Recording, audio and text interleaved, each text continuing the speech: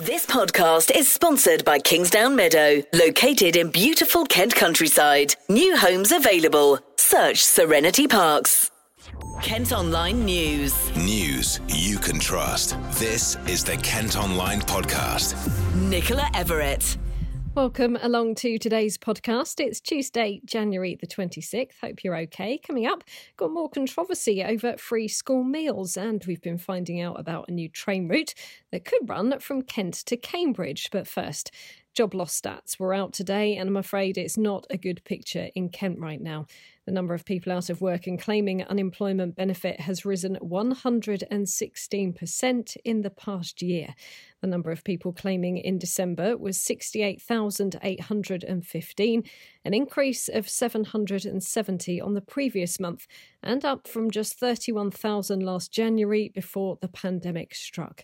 Jo James is the Chief Exec of the Kent Invicta Chamber of Commerce. We started by asking her today if she thought businesses had been given enough support during the pandemic. The government's certainly been generous with its support for business, but they can never totally compensate for the lack of trade for every business. And as we know, there are still many businesses that continue to fall between the gaps. Despite the grants and loans on offer, the furlough payments, the options to defer VAT and tax payments, when a business has no or limited income, this isn't going to cover what needs to be paid out. And eventually there comes a point where the business cannot see a future ahead and is no longer viable. And when that does happen, unfortunately, we will be faced with even higher unemployment. And Jo, what do businesses need going forward then? Business needs the economy to once again open up, but we know that can only be done when it's safe to do so. And despite so many businesses being negatively affected, they do understand this. COVID's not going to go away for some time yet. And the worst thing that could happen for business is that we go through 2021 dipping in and out of closures. What we need as a business community is a clear plan from government for the remainder of 2021, outlining what support would be available and under what circumstances. There's always something around the way the government make their announcements. For example, if you look at the last announcement of closures, it was as of tonight, these sectors will be closed. No warning, no mention of financial support that would be available, leaving so many business owners with having a really unnecessary sleepless night before the next day the government starts to announce what support's available.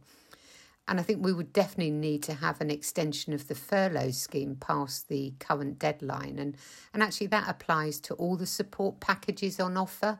While the economy is basically shut down, business does need to be supported, particularly if you want business to be here when the economy does start to pick up.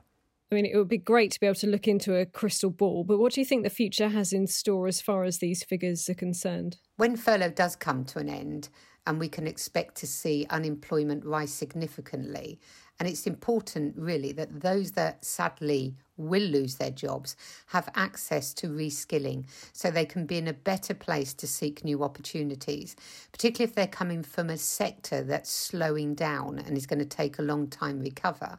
They need to be offered the opportunity for skills in those growth sectors that we're going to have across the county. So really, skills is the real key to actually helping longer-term unemployment. Thanks ever so much to Jo for joining us. You can see a really detailed breakdown of the stats for Kent and read about the experience of one worker who was made redundant after being furloughed at kentonline.co.uk. Across the UK, 800,000 workers have been taken off company payrolls since February last year. Kent Online reports. Elsewhere today, and a Kent travel agent has told the Kent Online podcast the UK is bringing in further travel restrictions too late. It's understood some travellers arriving in the UK will now have to go into quarantine in designated hotels. We understand it's going to apply to people coming from regions with new variants, such as South America and Southern Africa. Chris Scoble is from Go Scoble Travel Agents in Tunbridge Wells. He's been chatting to Phil. It reiterates that in reality, we were quite encouraged that we would be booking people for going away in August, and we have. Lots of people have booked to go away in August, July and August, and now it's looking like even less consumer confidence in booking that holiday. It's interesting you touch on consumer confidence. How do you think we get that back and get people feeling as if they can go on a holiday and basically feel as though they're not just going to get it cancelled? As the R number comes down and the vaccine takes hold, we're hoping for positive news going forward, aren't we? And I think it's just to sit and wait and you see. People always want to travel, people want their holidays. What we're doing is we're actually now got 2022 and 2023 holidays on sale. Do you disagree that it is too soon? I mean, obviously you wouldn't be in a position to say don't book holidays, I suppose, would you? I wouldn't, but I have to say that, I haven't. Some agents are still have looked at booking for Easter. That's definitely off Go Scoble's agenda. So yes, I would still book in August. You're going to get your money back. You're still going to have the money in the pot to rebook. But yeah, it's not looking great, is it, for the rest of the summer? Well, latest figures show the coronavirus infection rate across Kent is now below the national average. First time it's done that for a very long time. In the 7 days to January the 20th, the number of positive tests dropped by more than 20%, bringing the rate to 419 cases per 100,000 people. In Medway, the rate is now 468 cases. The average in England stands at 472. A Kent MP is calling on the government to put sport and well-being at the centre of its recovery plans after the pandemic. Speaking in the Commons virtually earlier, Chatham and Aylesford's Tracy Crouch had this question for the Chief Secretary to the Treasury. Physical health and wellbeing costs the Treasury tens of billions of pounds per annum. So given that COVID-19 has had a negative impact on both, does he agree with me that our recovery strategy should put sport, physical activity and wellbeing at its heart? And Stephen Barclay responded by saying he agreed. One of the areas I'm very keen to work with her on is the opportunities around social prescribing, where the role of sport and well-being in terms of how we treat people as part of mental health and recovery from COVID has a lot to offer, and I know that is something she will continue to champion. More fallout from the pandemic, and a Kent education boss fears schools could be left out of pocket if an increasing number of children qualify for free meals when they return. Now, the government's been urged to set out a plan as to when all pupils will go back to class after lockdown. The chief exec of the Potential in Everyone Academy Trust in Swale is worried they won't have the funding they need. David Whitehead says a recount needs to be done.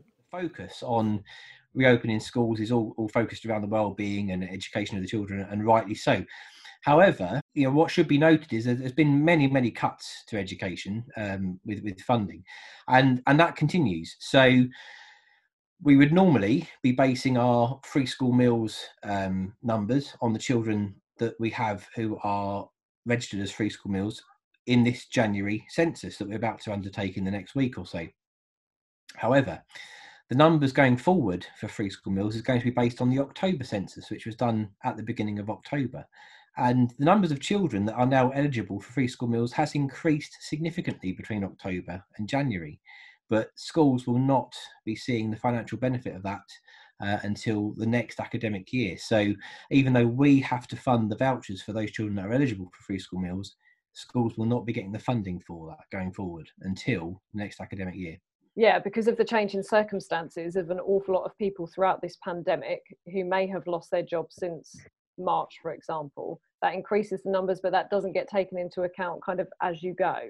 So that's right. You just take a snapshot, right? Okay, that's very yeah, and it's based on the January census, but they're now basing the free school meals numbers on the October census, which was 1st of October. So I mean, we're talking about 4 weeks into the new academic year. And in one school alone in our trust, we've got 5 additional pupils that have signed up between term 2 and now, which is just over £10,500 worth of additional funding for those pupils, which we won't see until next academic year now.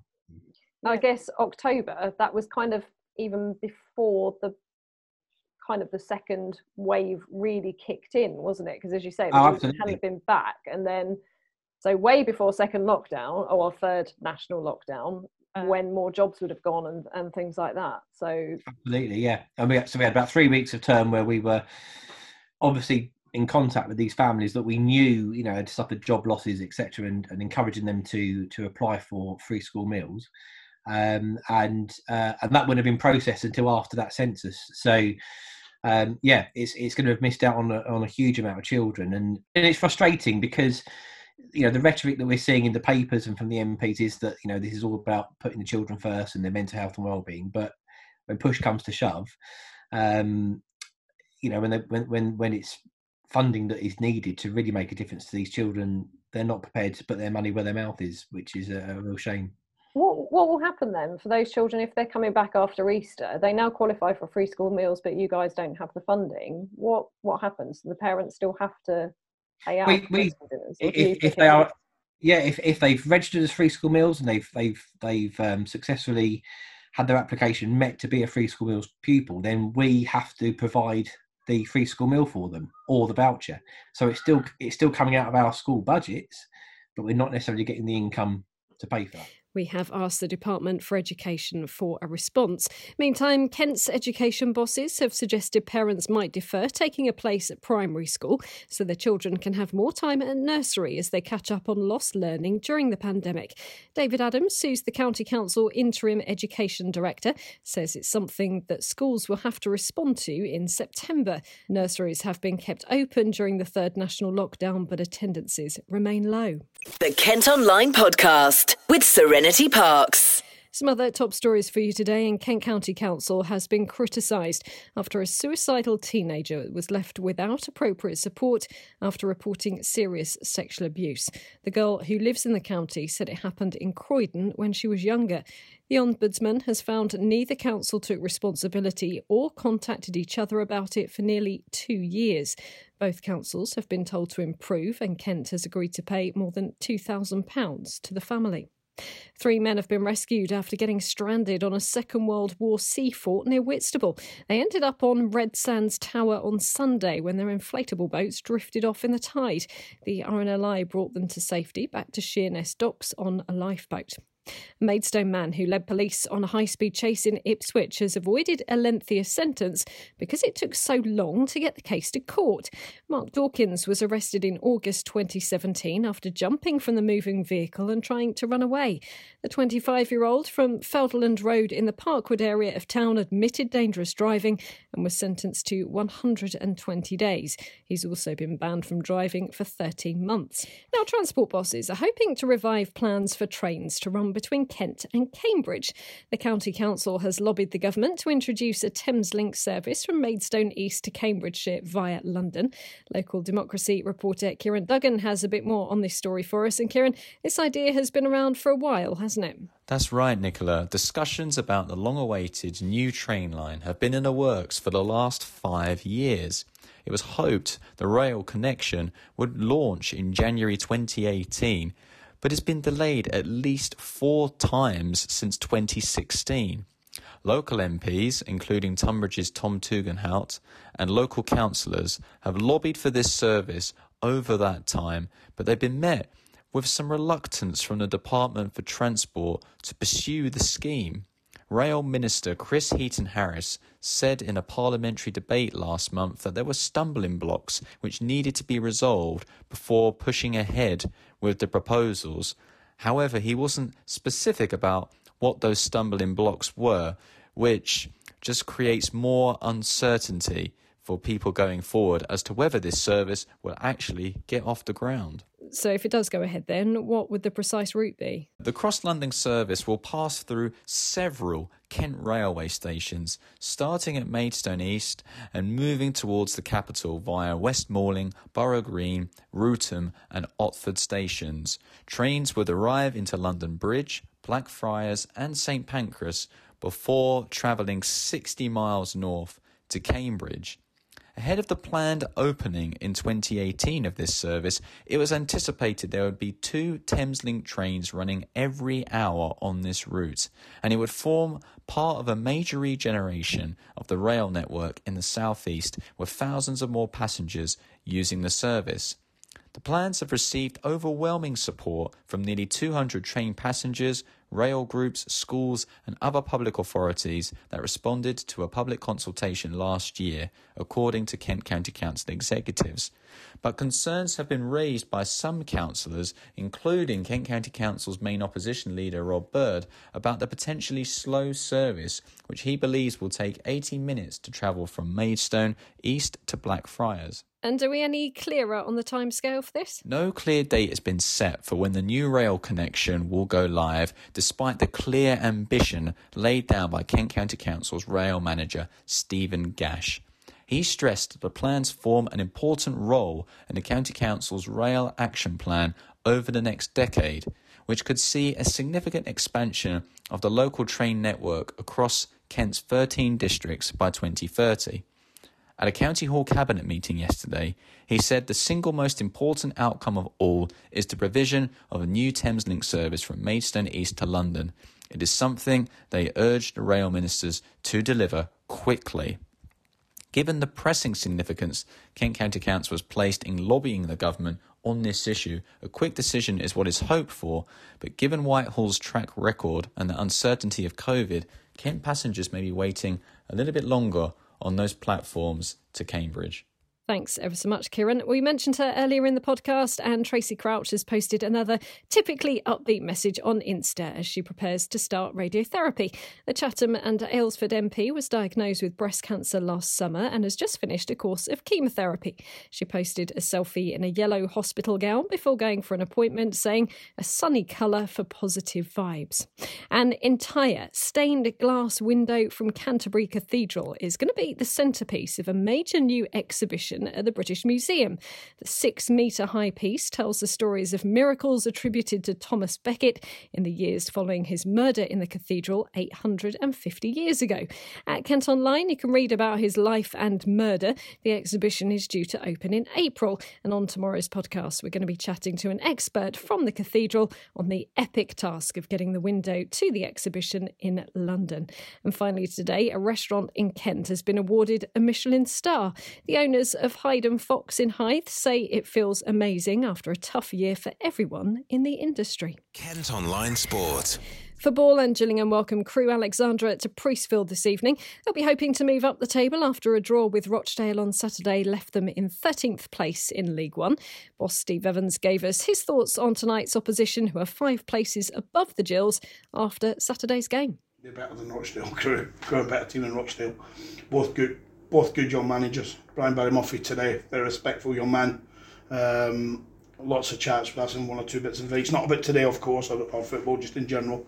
And I find the same with Big Dave Altell, a young manager who's done brilliant at Crewe. So they both have a style, whether it's for them, it's about keeping the ball and passing the ball.